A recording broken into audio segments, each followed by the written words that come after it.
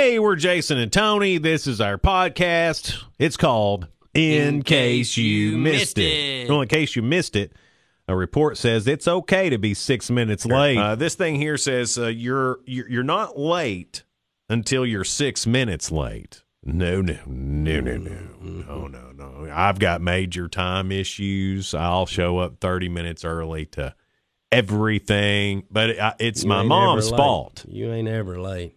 Now, here's why I have this issue with time. It's my mom's fault. All right. Yeah. So she has bad time issues. So here's just a quick story on a church mission trip. Coming back into town on the church bus. We pull up. There's my mom and dad waiting for me. The bus is approximately an hour and a half later than it said. And this is back before cell phones and stuff, so there wasn't a lot of pre-notification. All right, so my mom was probably there 30 minutes before the piece of paper said to be there anyway. Then we were an hour and a half, so she'd been there for 2 hours waiting. So the church bus pulls up. Mm-hmm. They want to have a quick prayer before we get off after our church mission trip.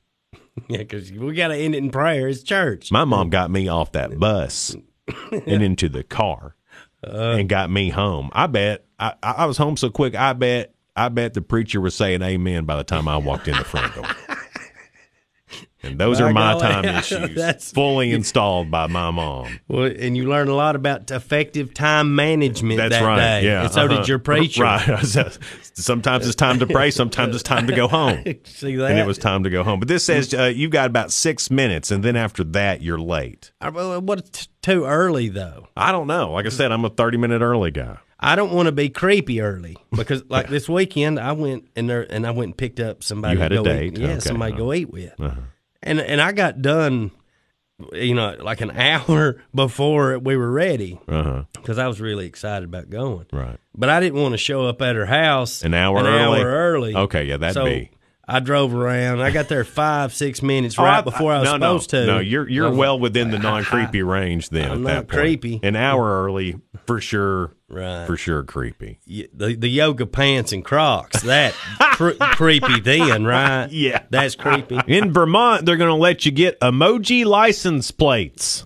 Breaking news from Vermont. Said nobody ever. The sentence everybody thought they'd hear today. There is a bill in the Vermont House of Representatives that might let people use emojis for license plates. Oh, my gosh. Mm-hmm. It'll be the first state, of course, I've never seen it, U.S. to allow emojis on license plates. That is too funny, man. But think about it, though.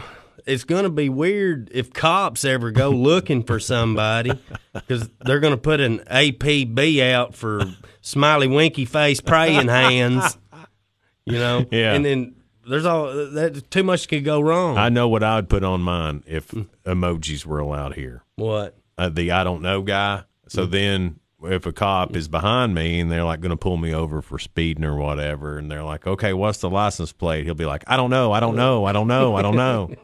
No, really, what is it? I don't know. So I think that'd be funny. And then I was thinking this too. So, imagine it's at night. Cop runs up on a vehicle and it's, the windows are steamy and, some things are happening. And he's calling in, hey, we got some, indecent exposure out here, blah, blah, blah. And they're like, okay, what's the tag number? Well, it's eggplant peach, eggplant peach, eggplant peach, eggplant peach. Has anybody else played gift card roulette before? Me. Now, I don't think I'm probably the only person to have ever done this. In fact, I think I might be in the majority. I think everybody right now in your purse or your wallet, if you look in there, there's going to be some gift cards that you may have used, but you don't know what's on them. It could be anywhere from $20 to $3 on there. You don't know, right? We've all got the mystery gift cards. I got a couple that only have one meal taken off of them, so there's still probably $12 maybe on there left on it. So Donna and I, we decided we've got these. We know they're used Longhorn gift cards. Okay, we know they've been used. We have no idea how much is on them. So we go to the Longhorn. Roll the dice. We eat good. No, I mean I had my debit card and I had money to pay in case they didn't. I wasn't going to dine and dash on Longhorn. Mm-hmm. So the waitress she comes up with the bill and I fan the three out and I look at this guy. And I what look a at high her roller. and I have 3 gift cards. These gift cards have varying amounts. I don't know if these 3 gift cards will pay for our meal. But here they are, and here's my card just in case. Yeah, then you started sweating, hoping there was enough on there to do it. So anyway, she takes it back there, and she had to run all 3, but they paid for the meal. Woo! I know. I was like, yeah. I was excited about that. I don't know why it just seems so funny. And she was so cool about it, too. So that's how I know I'm not the only one who does that. But I guarantee you there's at least one other person out there with a gift card to somewhere with like 78 cents on it. Definitely. And you can't do anything with that gift card now. There's nothing you can get for 78 cents. I'm the guy that sit there and go, no, really, you need to go to Lowe's. Look, there's a good $1.20 at Lowe's, ma'am. Yeah. That's your tip. There, keep that, honey. Tony sat down and wrote the Cheese Whiz Easy Cheese Corporation with it's brand new in the very first Tony suggestion box. Dear makers of canned aerosol easy cheese, I love your product. It's amazing that there's that much cheese in that little can. Plus, you fit in there that little tiny hit of nitrous oxide at the bottom that makes me dizzy. The reason I'm writing is a suggestion. The other day, while shooting a coworker with silly string, I noticed the far distance that a person can shoot silly string. Since it's practically the same size can, could we possibly achieve that distance with your easy cheese? If it's a nitrous oxide problem, I'd gladly take a little less cheese for adding more shooting distance. Black queso is thinner cheese. Bet you could really get some cheese squirting done with that queso. There's just a couple of ideas, but I'm still a big fan of your product and love your expiration date readability. I hope you and Ritz Crackers pocket a whole lot of cash during that Super Bowl coming up, Easy Cheese. Bye. Here's today's word of the day. It's meteorological. And now, to expand your vocabulary, Jason and Tony present Tony's word of the day. 3cast. The 3cast is what the forecast gets its information from before it can be forecasted. It can only do what the 2cast tells it, though. 3cast. That's Tony's word of the day.